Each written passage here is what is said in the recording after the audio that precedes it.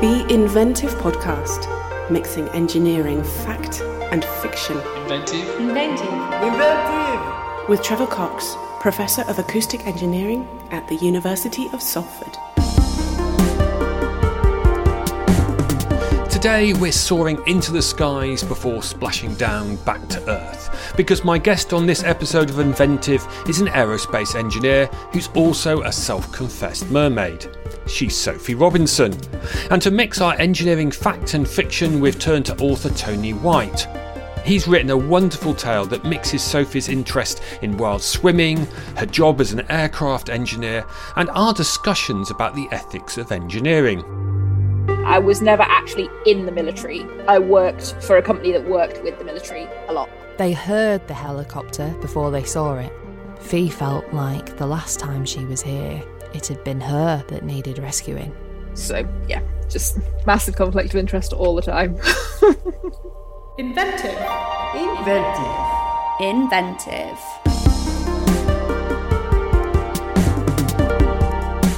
We've also got Sophie lined up to listen to Tony's story. This is a little nerve-wracking for me because you don't know quite how an engineer is going to react. I hope she likes it. But before we do that, it's time to chat to Sophie.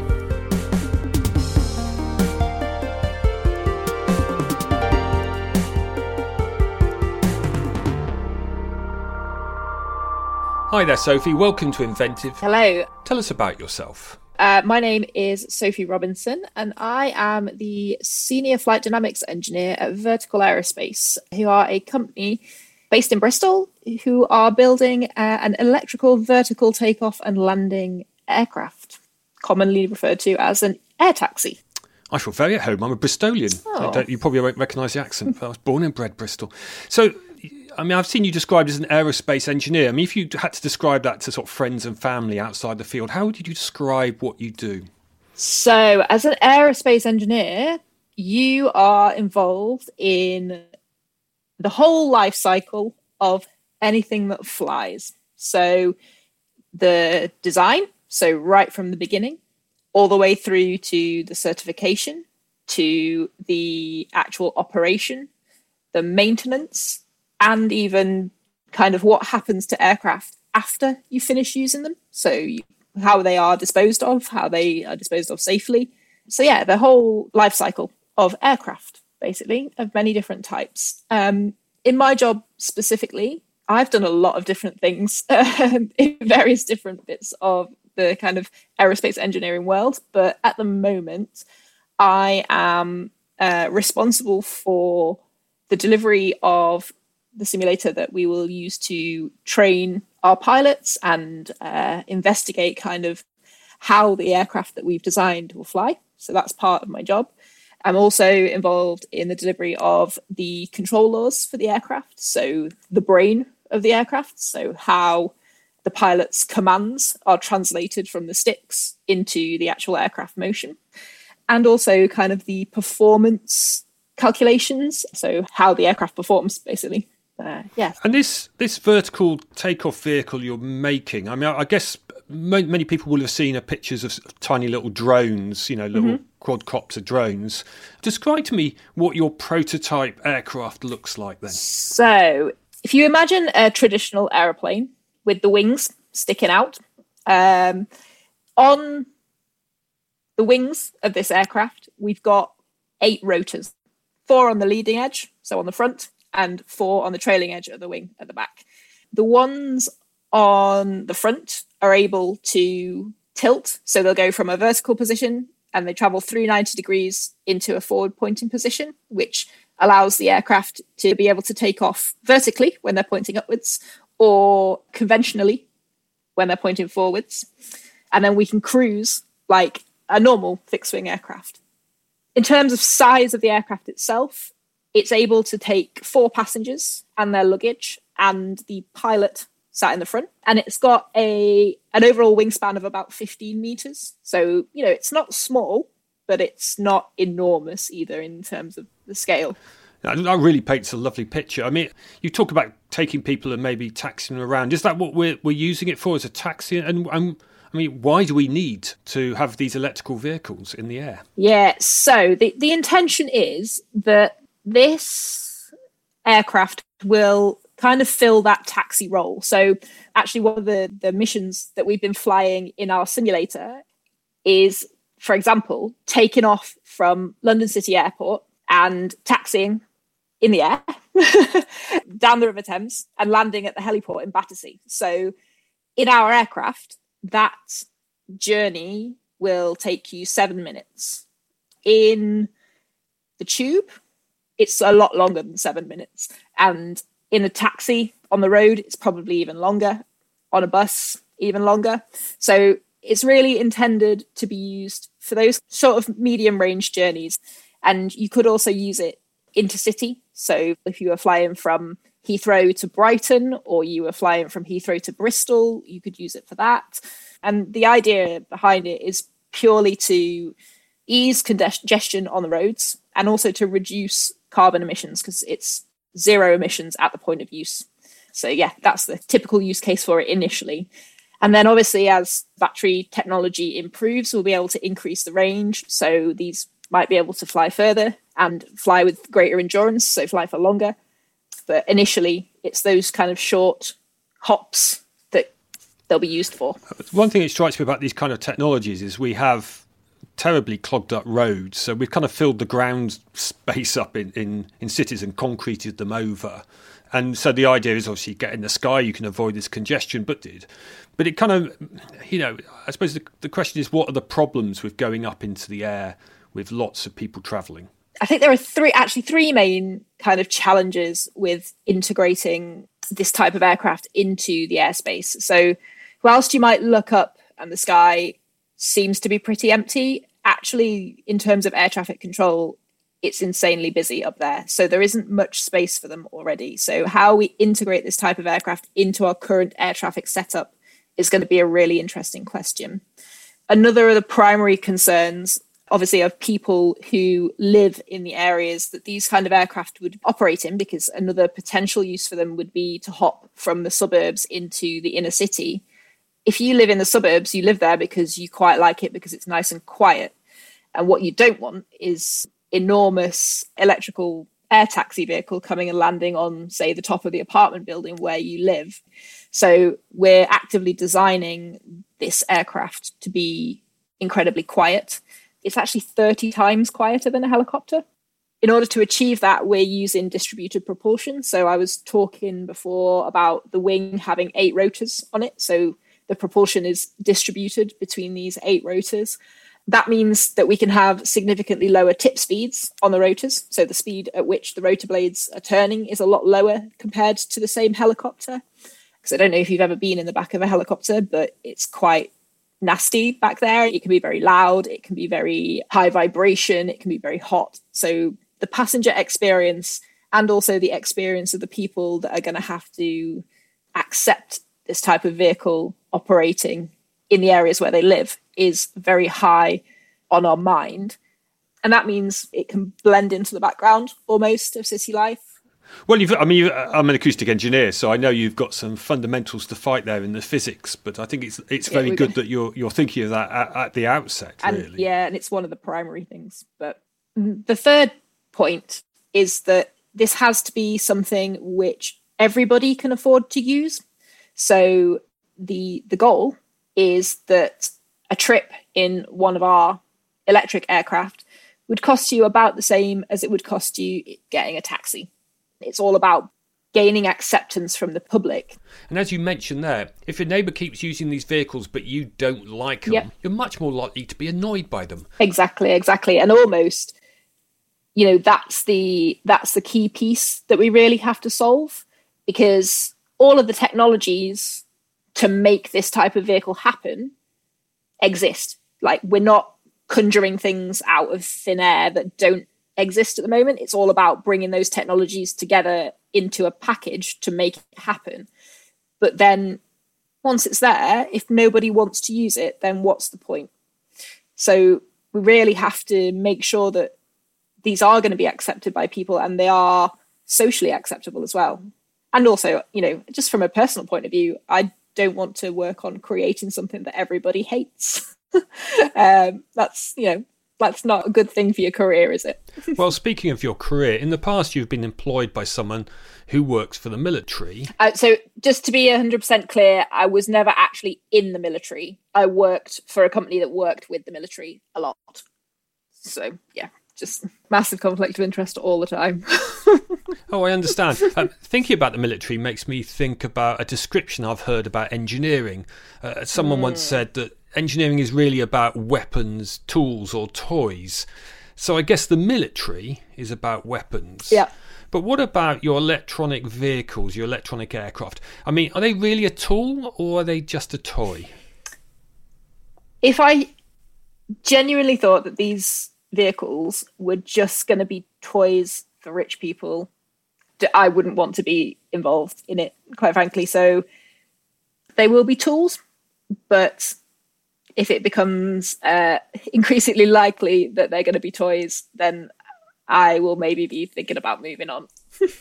Well, I guess certainly, these devices could be vital tools. I'm thinking there of things like disaster relief, where you could fly things into places which would be difficult to get to. I mean, maybe you could tell us a little bit more about how you might use these electronic aircraft for disaster relief. There's been quite a few examples in recent times of unmanned air systems being involved in disaster relief. So eventually the aircraft that we're designing will be able to be autonomous. So it will be operated without a pilot on board. Now that opens up a whole area of use for this aircraft. For example, if there's been, say, a flood or there's been an earthquake and the infrastructure in the local area has been damaged, you can use these kind of vehicles for transporting supplies, so essential supplies to people who would otherwise be cut off. And this actually is already happening in a lot of places on a smaller scale. So there are projects in parts of Africa which are using smaller drones to deliver essential medicines, and even organs for transplant are packed and put onto these drones and then flown from hospital to hospital. So yeah, there's potential there that they could be used for this kind of thing. So basically, as long as you've got a flat enough area that's large enough to accommodate a vehicle like this that it can land on, it could be used for that. So, I mean, interesting enough, you have a tattoo which says "Nothing great is easy." I do. Can you tell me where that comes from? So, "Nothing great is easy" is a quote from Captain Webb, who was the first person to swim the English Channel. And I swam the channel in 2012. I am a mermaid when I'm not an engineer. I'm really impressed. Thank you. I don't think I would be able to do it now. It's been a fair few number of years, but yeah. So I think "nothing great is easy" rings true in a lot of areas of life, and certainly in what we're trying to achieve when we achieve it. And I say when because we absolutely will. When we get to the point of doing the first flight of the aircraft that we're developing, it will be a great achievement, and it won't have been easy, but we will get there. And you have to remember that as we're going through this incredibly difficult journey and breaking all this new ground, it's going to be worth it in the end. It will be something that in my career I might never get to do again, be involved in the first flight of a completely novel aircraft type. That opportunity doesn't come along every day. So yeah, it's kind of just something that I use to motivate myself when things get a little bit difficult and we get a bit bogged down. Yeah, I mean, it sounds like a most audacious kind of piece of engineering, but I wonder if you thought of other engineering, what do you think is the most audacious act of engineering that's ever been? That's a good question. The most audacious act of engineering. I guess it must have to be the early Soviet cosmonauts, because they were strapping themselves to rockets that are going into space as part of like the space race with the United States. And they got computers then, which were less powerful than the mobile phone that sits in your pocket now. Everything was calculated and done by hand. yeah, definitely that. I guess being an aerospace engineer, you could go into space engineering if you wanted. I would love to. It's on the career to-do list. So yeah, Jeff Bezos, give me a call. I'm available. and does that actually include getting in the aircraft, a bit like your cold water swimming, feeling the fear and doing it anyway? Exactly. Amongst all of the other strange things I wanted to be as a kid, I definitely wanted to be an astronaut. I think I might be a bit old now, though. Well, didn't they put someone really quite old into space? The Americans, didn't they? A senator or something who was 70s or something? Really? Yeah. Never too late. Okay, yeah, it's never too late. All right, I'll bear that in mind for my retirement instead. I mean, does engineering come naturally to you?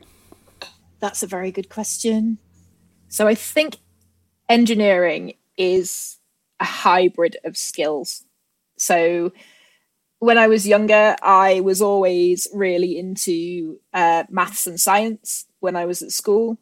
I would have gone to university, probably done a pure maths degree, but there was something always nagging in the back of my mind that I would have to get a job after I left university, and it maybe wasn't as clear to me about what I would do with a pure maths degree afterwards. I also always wanted to do something that was kind of more practical and creative. So I enjoyed art. I used to really enjoy building things. I was big into Meccano when I was a kid, big into Lego, all of those things. And I think as a kid, I ended up with like an equivalent amount of Lego to my body weight during most of my childhood. You didn't have engineers in your family, did you? No, my dad used to work down the pit. That's a very good northern working class career. He was always, he used maths in his job, but no, nobody in my family directly was an engineer. But I was always really lucky in that my parents encouraged me in whatever I expressed an interest in. So if they bought me some Lego and I liked it, they would buy me more Lego. They always encouraged me, obviously, with like my academic work and, the maths and the sciences, the fundamentals of becoming a good engineer, having a good grasp of those basic things. But I think I had the extra thing, which was that I wanted to make things, which is what engineers do. So yeah, whilst I didn't have directly somebody to follow to be an engineer, I always was encouraged in a way which it kind of ended up being inevitable. So your parents were very supportive of you getting into university and pursuing your engineering career? Yeah, absolutely. And both my parents actually went to university later in life. I would have been like 10 or 11, maybe. So yeah, my mum was a hairdresser originally and trained to be a nurse as an adult. And as all of the mines in the area started to close, and my dad, he trained to become a design and technology teacher. So really, they obviously wanted me to do well in life. And at the time, the way that you did that was by getting good grades at school, going to university, and then you get a professional job. So they were always very encouraging of me. Engineering seemed to be a good way to apply my skills that would have the real potential to change things and make a difference. And also I would have been useless if I'd have had to get any other job, really. I can't imagine doing anything else.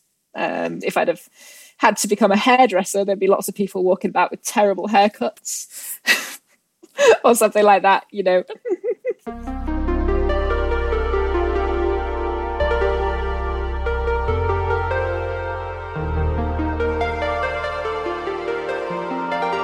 Now we've got a sense of Sophie, her backstory in engineering, it's time to see what that inspires in a writer of fiction. Inventive. We've commissioned a piece from the novelist Tony White, who includes on his CV being writer-in-residence at the London Science Museum. Now he's come back with a great short story inspired by Sophie's interview. It's called The Hotwells Cold Water Swimming Club. Not only that, but I've invited Sophie back to see what she makes of it.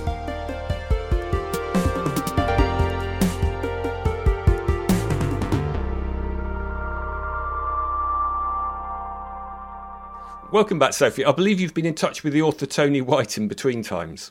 Yes, I have. We've done, we've had a lot of very interesting chats, actually. Yeah, it's fascinating because I've never worked with a fiction author. What is this, clarifying bits about you, or what your engineering's about, or what was he interested in? So we talked about a lot of things, actually. So yeah, we did talk a little bit about kind of my background, and we talked about helicopters for a while, but we also spent quite a while talking about swimming.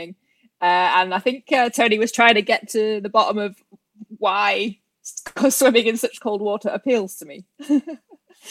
And checking that I was like mentally okay. Yeah, I've got friends who cold water swim, and I find the appeal hard to understand, but there we go. Each to their own. I'm glad you like it. Do you have an idea what's in the story then? I don't. He was very Tony kept it very close to his chest, so it would be a surprise for me today. Oh, that's really interesting, because we didn't know until chatting to you what you knew or didn't know. I mean, what's interesting is Tony has picked up on a passing comment about conflict of interest that you said in the original interview. Ooh. And he's really expanded on it. But I won't give you any spoilers. Maybe we'll ask the producer, Adam, to play the story, and then we'll come back to you and see what you thought. Okay, great.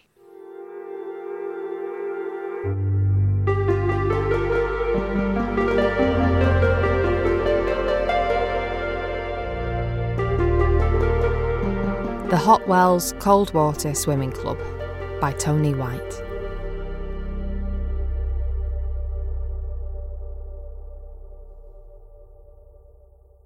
What?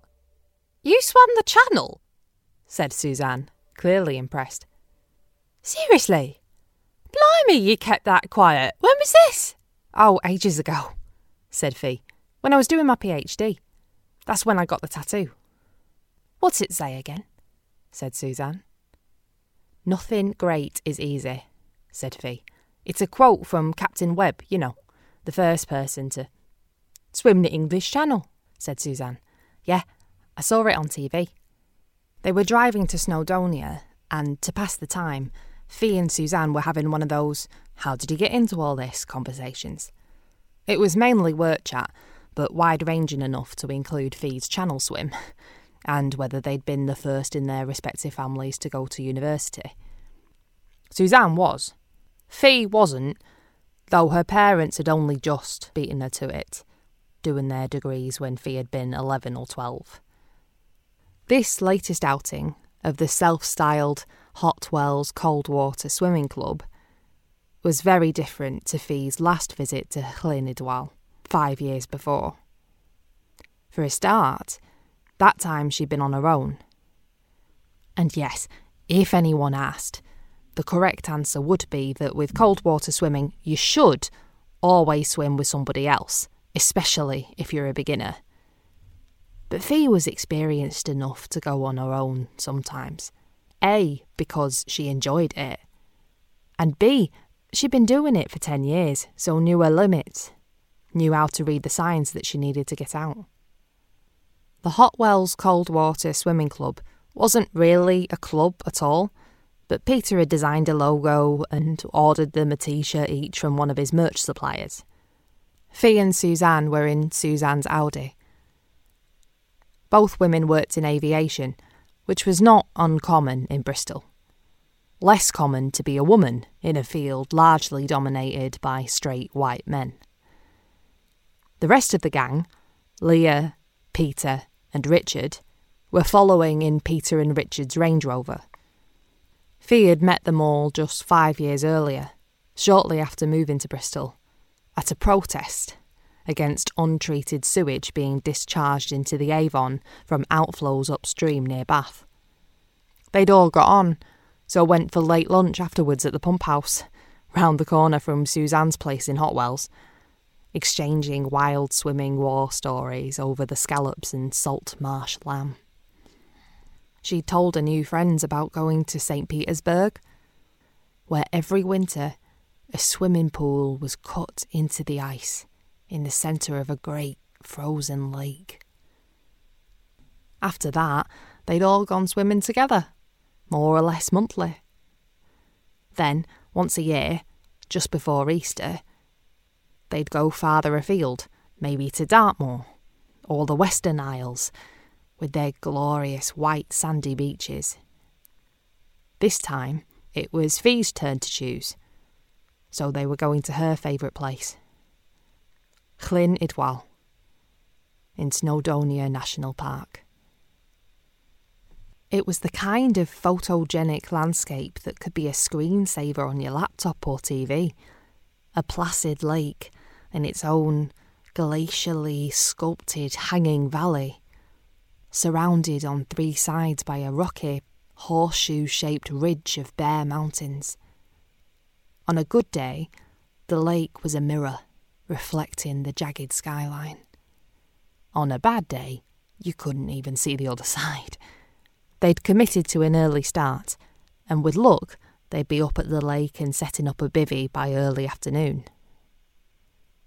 Suzanne was fascinated by the idea of the eVTOL aircraft Fee was working on, effectively a low or no carbon emission flying taxi, but she also found it challenging.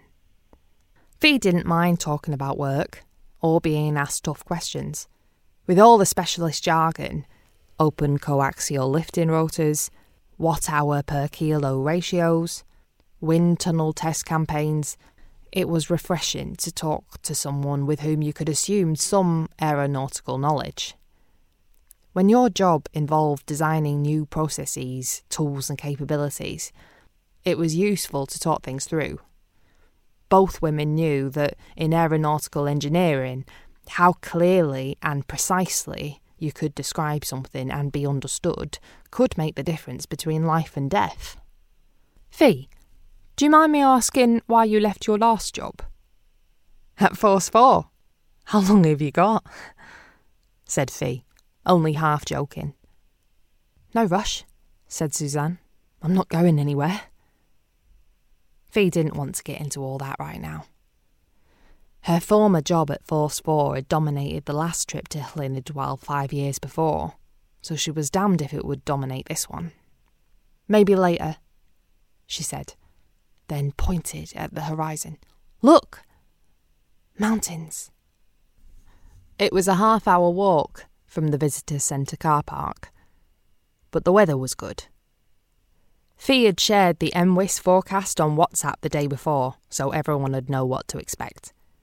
Little or no rain, inland valleys freezing at dawn, low-level fog clearing through the morning, sunshine breaking through, high of 6 degrees, local 40-mile-per-hour gusts on the high tops, no wind chill below 900 metres. As good as it got, basically. Although, this being Wales, things were forecast to get colder, wetter and windier over the next 2 days. Swimming outside in the winter, the water always was freezing. When it's that cold, there's a range of physiological changes that happen in your body. You get an immediate fight or flight response, and there's nothing like being in a genuine survival situation to empty your mind of everything else. When you're surrounded by constant noise, a chance to focus on how you feel in your body is important, being wholly present.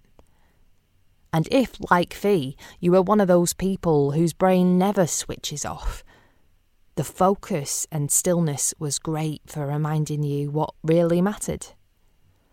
Plus cake and 6 pints of hot chocolate afterwards, of course. And you really did need to be careful to get out and get warm, because if you weren't careful, you could die. If there were currents, waves or open water like today, then one of you swam and the other buddied, and the next day vice versa. So with the 5 of them, 3 would swim and 2 would buddy.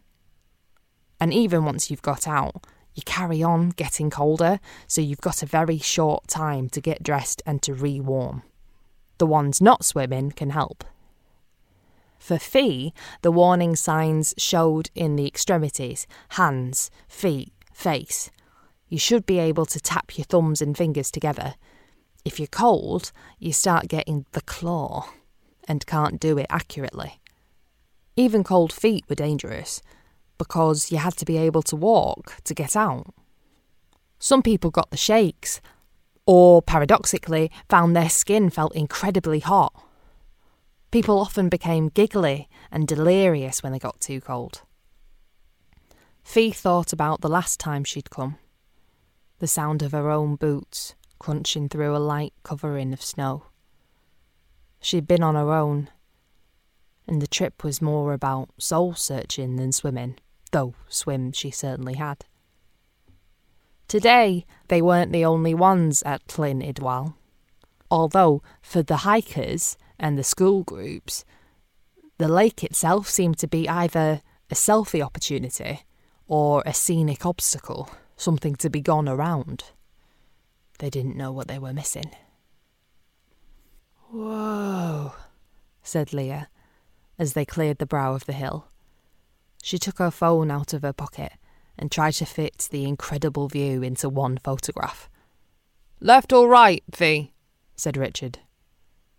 You could either turn left and walk clockwise around the lake, climbing quickly up the mountainside towards the Devil's Kitchen, a treacherous pass high up on the ridge, or turn right, where the path and the pebble beach hugged the shoreline for longer. Fee pointed right. That's where she swam last time. They heard the rescue helicopter before they saw it, coming in low up the valley behind them, then hovering over the centre of the lake. One of the Sikorsky S-92s that had replaced the old yellow Sea Kings. It was big, a 20-seater, if not for winch gear payload, Fee guesstimated, and distinctive in shape, with two large sponsons, fuel tanks resembling sawn-off wing stubs, projecting pannier-like, one each side, from the lower fuselage.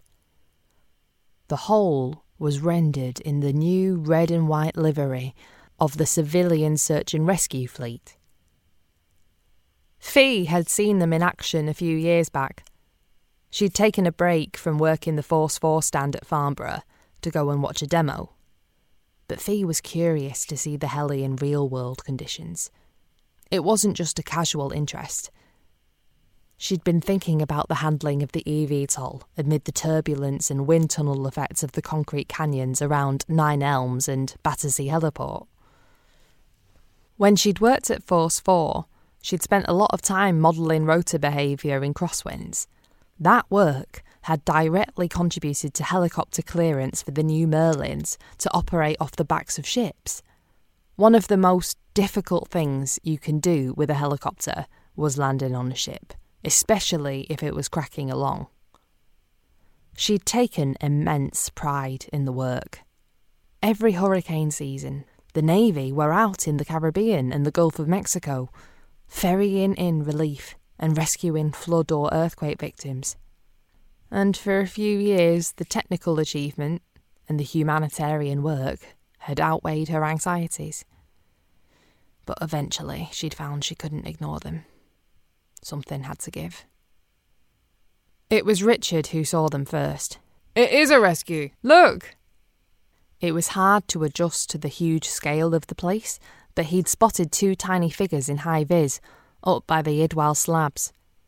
The heli dipped its nose and hung there for a second or two, before ascending sideways to a position nearer the climbers.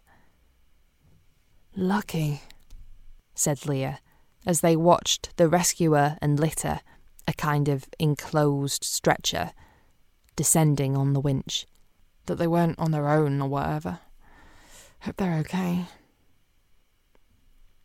Once the rescuer reached the ground and disconnected, the helicopter moved back to a safer distance from the rock face. The crew would have trained for all eventualities and would know these hills like the back of their hands. But having some insight into the sheer complexity and engineering challenges of the operation, and seeing how the heli was responding to the forces of the moment acting upon it, Fee's heart was in her mouth. The winch was simple but effective kit. Its very simplicity brought safety. but it was operating within a dynamic and continually unfolding field of multiple dependencies, within risk contours that could quickly cascade towards catastrophic failure. Watching from the shore, they all felt huge relief when the rescuer waved the heli back and hooked the litter, now containing the patient, to the winch. Even when the last echoes of engine noise were lost in the hills, they were still stood there in silence, watching the two remaining climbers make their way back down the distant slope. Fee felt like the last time she was here, it had been her that needed rescuing. Peter looked around and took off his backpack. "Come on, let's get the tents up. I want to swim." Suzanne and Fee were swimming tomorrow, buddying today.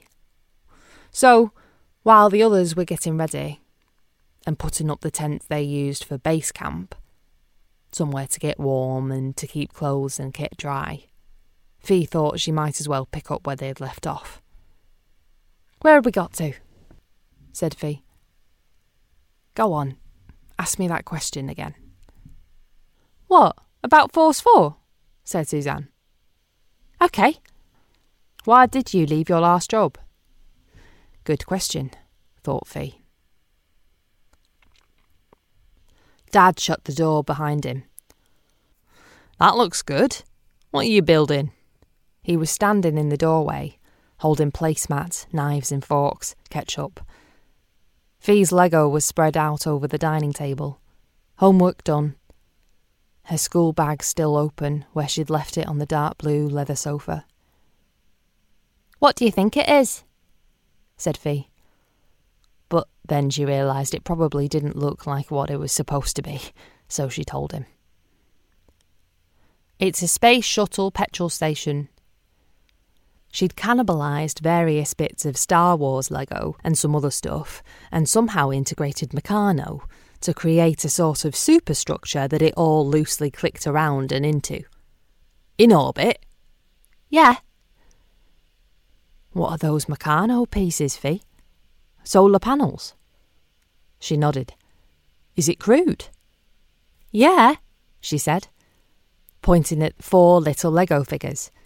Her die-cast Corgi space shuttle slotted into a kind of holding pen, where a small piece of Lego kept it in place, even when she held it upside down. "I like it," he said. "You're a clever girl. If you work hard, you can do anything you want. Remember that." She had remembered it, and said it herself many times. But actually, wasn't it more the point that you couldn't always do what you wanted? Or that not everyone could, anyway? Was that why 5 years earlier she'd been reluctant at first to move on, to admit that she was in the wrong job for her? Why she'd come up here to Llynidwal on her own, to think things through? Fee certainly hadn't come from a privileged background. Having gone to secondary school in what she now realised was quite a deprived area, she knew plenty of people from school who had jobs, but they didn't necessarily have careers. And even if you'd had potential, for most of them, there'd been no clear route to reaching it, no examples to follow. There'd been loads of arguments when it came to choosing GCSEs. Her mum had wanted Fee to do history and geography, but she'd wanted to do IT, art and graphic products instead. It had taken her Auntie Jane stepping in to support her. "There's no point," Jane had said to her mother, "trying to force Fiona to do what you want her to do." Her mum had said, "But art GCSE won't get her a job." "And you think geography will?" Fee had said. "That doesn't even make sense. You're going to have to try harder than that, Mum. You're not going to win this argument if it doesn't make sense." She'd been right. And ultimately, all the university places she'd applied for were for different flavours of engineering. Then, after completing her PhD, she'd been thrilled with the job offer at Force 4. She'd felt lucky. A woman from her background doing this. But as time went on, she'd felt more conflicted about working for a military contractor. So? Said Suzanne.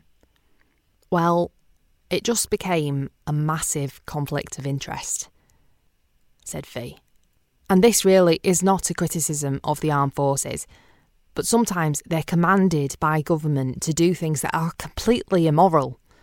I had to ask myself, do I want to be involved in enabling that?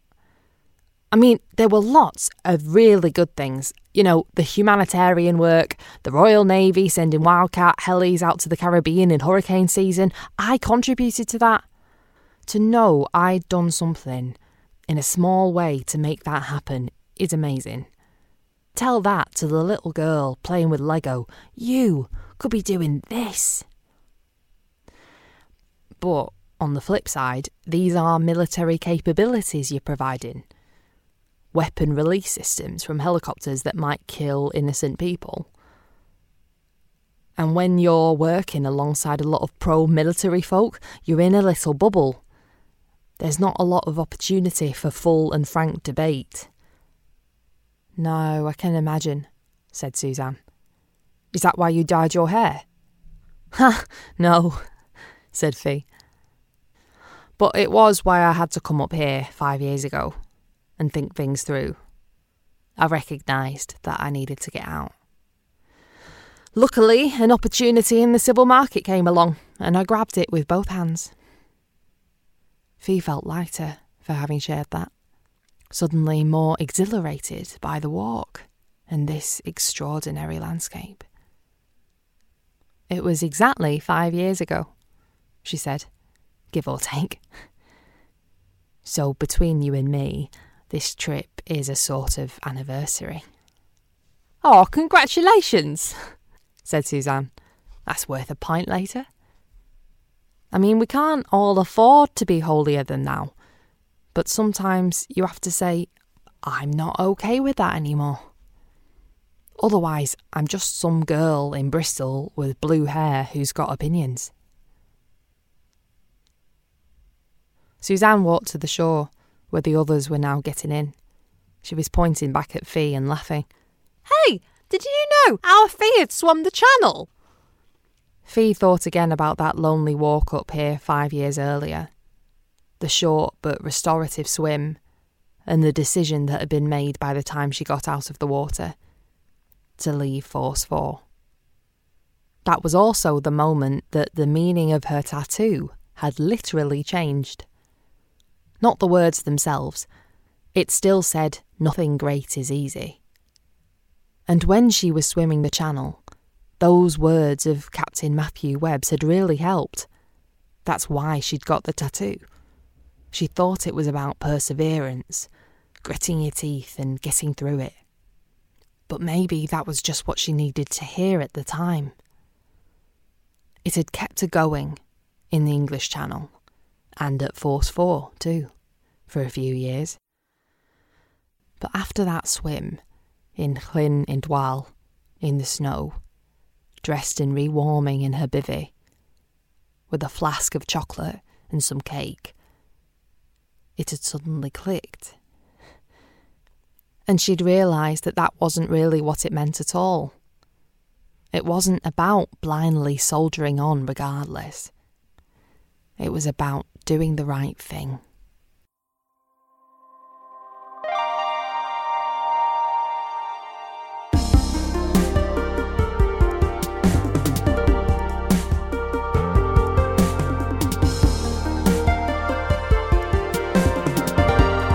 Inventive.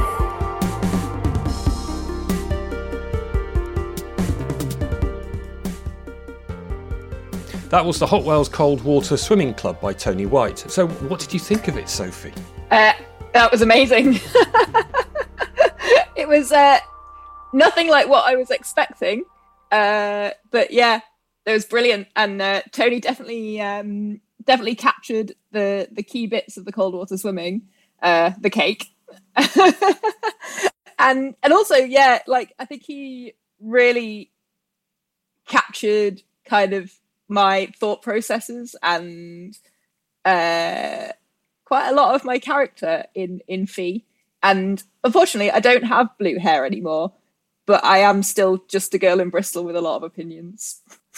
That's really nice to hear, and interesting, because one of the curious things about doing this mixture of fact and fiction is we send the writer away, and obviously the character they produce only knows a little bit about you. So it's interesting that he's managed to capture some of, because obviously you had extra conversations, but he's managed to capture you quite well. Yeah, definitely. One of the things I found was quite interesting about it was, when you were watching those rescuers, or your character, God, I fell into the trap there, didn't I? When your character was watching one of those rescuers, that sort of kind of knowing what everything's going on with the engineering, and I certainly feel that's really true, isn't it? You have a depth of knowledge about, and you bring something to those situations beyond it's a helicopter and they're doing a rescue. Yeah, definitely. And so this is one of the really interesting things that we that Tony and I talked about, actually. And he got in touch with me and kind of said, "Oh, can you read this?" And it was a couple of sentences, and he was talking about the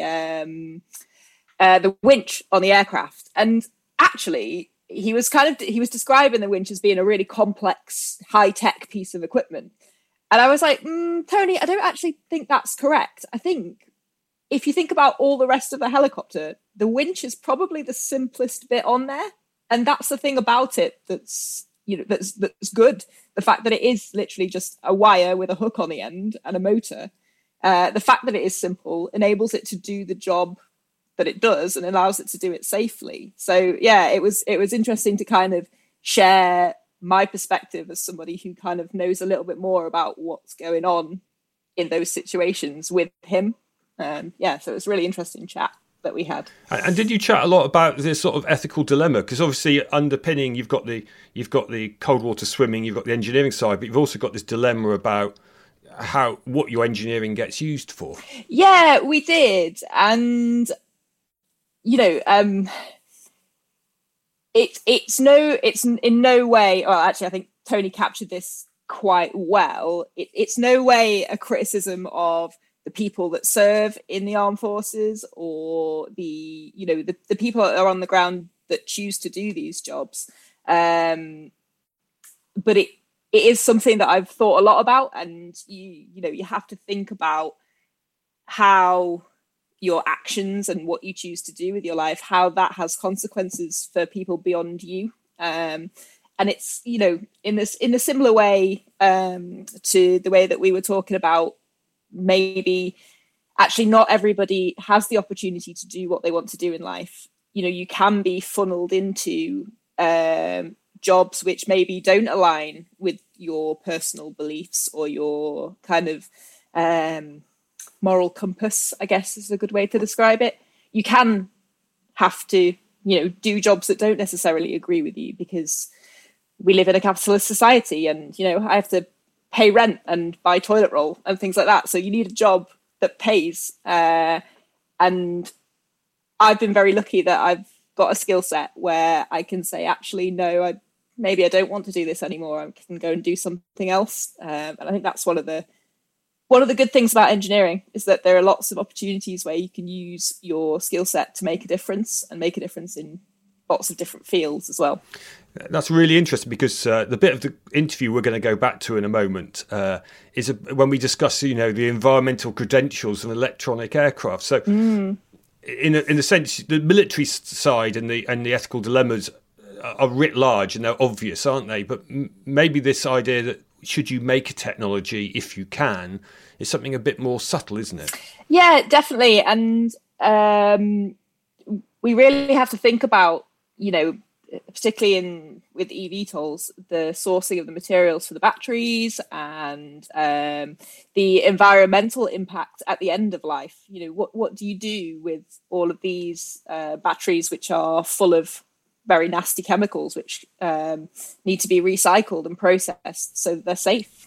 Yeah, and I'd like to sort of kind of do a shout out also to our listeners to say, if you've got thoughts on this, we'd love to hear from you on our socials, or you can go to our website, www.inventivepodcast.com, and let us know what you think. We'd really be interested, because I don't think there's a straight answer to this. This is right and this is the wrong thing to do.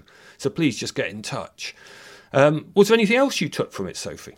I think I might go and build a space shuttle petrol station. So not quite sure why my space shuttle needed a petrol station if it had solar panels, though. But yeah, let's leave it there. Well, I mean, thank you very much for being a sport and allowing us to create that story and doing the interview. We'll go back to that now. So thank you very much, Sophie. No worries. Can't wait to hear the rest of it as well.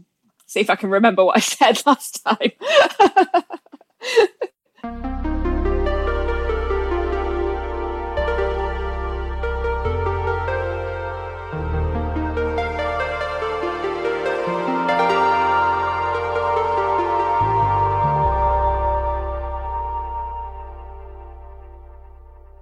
I guess if I think about climate change, so you're using electrical vehicles here, so as long as we can make clean electricity, then this is potentially carbon neutral, except for possibly the manufacture of it. At least it's better than conventional aircraft.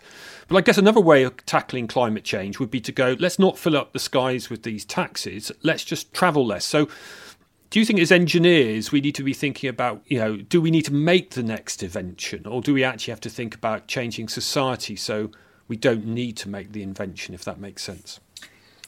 That's a very good question. So I think, from a personal point of view, I think it has to be a mixture of the two, doesn't it? Because the world is a big and interesting place. And I'm a big traveller myself. Like, I'm on a plane off somewhere as soon as I can get the opportunity, every single time. And on a purely selfish level, I don't want to stop doing that. So if we can reduce emissions in other areas, like unnecessary areas, that can only be a good thing. And hopefully this kind of vehicle can contribute towards that. And I know if you look at the air quality in Bristol, it causes deaths because the air quality is so poor. And that is due to the emissions from fossil fuel powered vehicles. So anything that can reduce that type of emissions is going to increase people's quality of life. And I think it's all about balance. There's no one thing that's going to solve this, but anything that we can do to move towards reducing carbon emissions, increasing air quality, has to be a good thing. I guess someone could accuse me of making a rather Luddite kind of argument here, and that humans make progress and we can't stop inventing things, and we shouldn't stop inventing things. Absolutely. Why did I become an engineer in the first place? And it was because I wanted to be involved in projects that are like this. It's completely innovative. That's human nature, isn't it? We always want to find what is the next step, what's the next new thing, how can we put together the different technologies that we develop, because eVTOLs really, it's an area where a lot of technology from different areas is starting to come together in previously unused ways. So in aviation, the advances that we've had in battery technology, things like the cloud services and information technology being integrated into these vehicles, the advances that we've had in materials technologies. So a lot of our aircraft is made out of carbon fiber, which is very stiff and very strong, but also very light. So they're really going to be a step change from the things that are already out there. I agree with you. Like, we can't stop innovation. It's something that humans naturally want to do. So there's a lot of, often in engineering, you have a problem that you need to solve, and there are lots of different ways that you can get to the solution to that problem. And it's up to you as an engineer to kind of work out how you're going to do that. And as you go along, you discover different hurdles, and you often have to use your creativity and your problem solving ability, because the old methods don't always work. And that's a particular thing that we're finding with this aircraft, is that, there's a certain ways that you would do things for traditional fixed wing aircraft or for a traditional helicopter, but because this is neither, it needs something new. Yeah, I mean, do you feel like you're like a modern day Wright brothers then, breaking new ground and producing new flight capabilities? I would have to maintain some humility, and I don't think I could possibly compare myself to the Wright brothers. That's but no, we're certainly pushing into unknown areas in the same way that they did. So they would build one, and then they would build the next one, and it would use the things that they'd learned on the previous one to improve it and make it better. That's the same process that we're going through in our company. So we started off with a very small drone which had no payload capability. Then we changed the design to something that was a bit more complicated and it was able to lift a bit more. And now we're moving on to the next step, which is even more complicated, able to lift even more. So it's similar in some ways, but for the sake of remaining humble, I'm not going to directly compare myself to the Wright brothers. Possibly a wise decision there. Yeah. If you could change anything about engineering, what would it be? What would it be? I'd probably make engineering more diverse. We need people from all walks of life because ultimately engineers design and build the world that all of us live in. So if that world is designed and built by men, it's probably not going to work for women. We need to make sure that the voices of everybody is heard in the world that we're building so that we create a world that can be lived in by everybody. You know, things like the majority of participants in drug trials tend to be men. These things can have really, really serious consequences for women. So we really need to make sure that in all areas of life, really, not just in engineering, that we have a diverse kind of representation of people to make sure that the world is equitable for everybody. Yeah, you see this also in my area in acoustics, for example. You see problems with speech recognition systems when they first came out work better for men. Because, of course, mostly they were designed for men and less well for women's voices. There's also a classic kind of aviation story that the stall warning annunciation in the cockpits of big passenger jets is traditionally a woman because pilots are traditionally men and they will tend to listen more to a woman's voice and do what it says than they would to a man's voice, which I always think is quite funny. Yeah, years ago I was asked by a garage what sound to play at people when because they see people pull up to get petrol and they know someone, they're going to do a runner without paying. And I actually said the best thing would be if you could find out how the mother sounds and just get someone to say in the mother's voice. I don't think you should do that. Would be the most effective voice you could use. I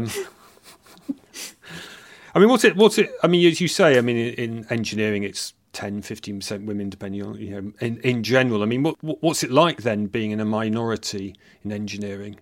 I think actually engineering, in terms of being a career where women are welcome, is one of the good ones, because actually in engineering, what matters is getting the job done. And if you can contribute to the team, then that's actually mostly what people are interested in.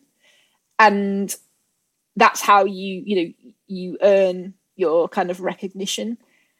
Having a gender neutral title, because I've got a PhD, so I'm a Dr. Robinson.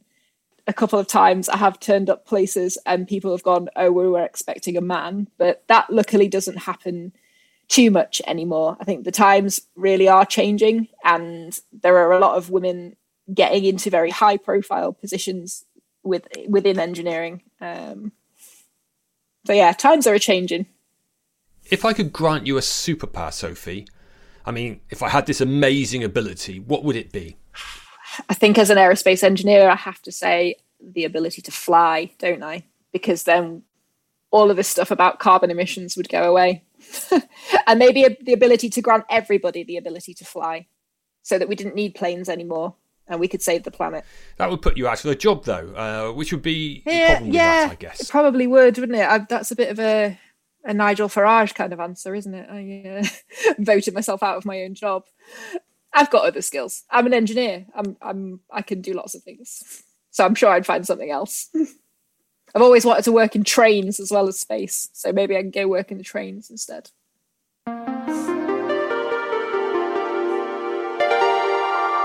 Thank you so much for giving us a great interview, Sophie. No problem. Bye, everybody.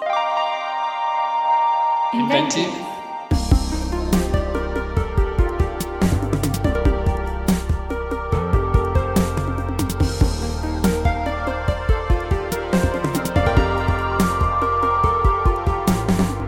Now, if I had to choose a superpower for you, would you go for flying? It seems to be an answer that is coming out from quite a few of our engineers.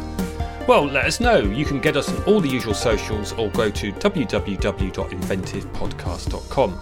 We're always really interested to know what you take from these stories, both the fact and the fiction. Now, next episode will feature an inspirational engineer, Asqua Halonga. Unfortunately, he suffered from waterborne diseases throughout his life due to drinking contaminated water when he was a youngster. And this has led him to create an amazing filtration system and also a network of water purification stations around Africa. Also next week is a short story by novelist Sarah Franklin. As Sarah runs the Short Stories Aloud events and is also a judge on the Costa Short Story Awards, I think we should expect something pretty special. So to make sure you don't miss that episode or any future episodes, please find us on all your usual podcast outlets.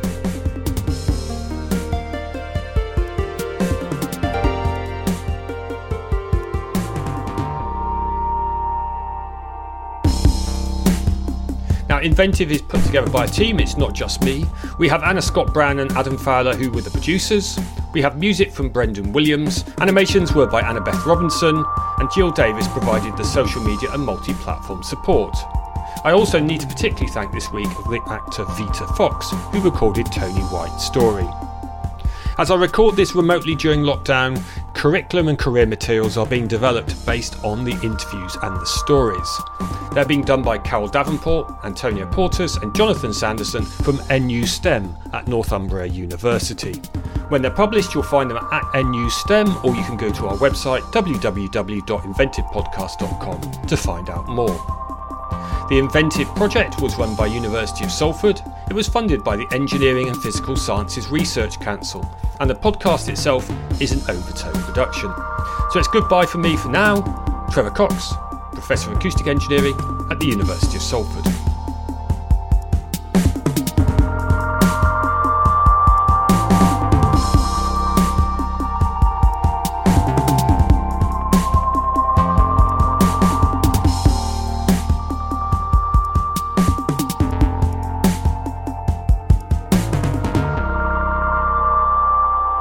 The Inventive Podcast, mixing engineering fact and fiction.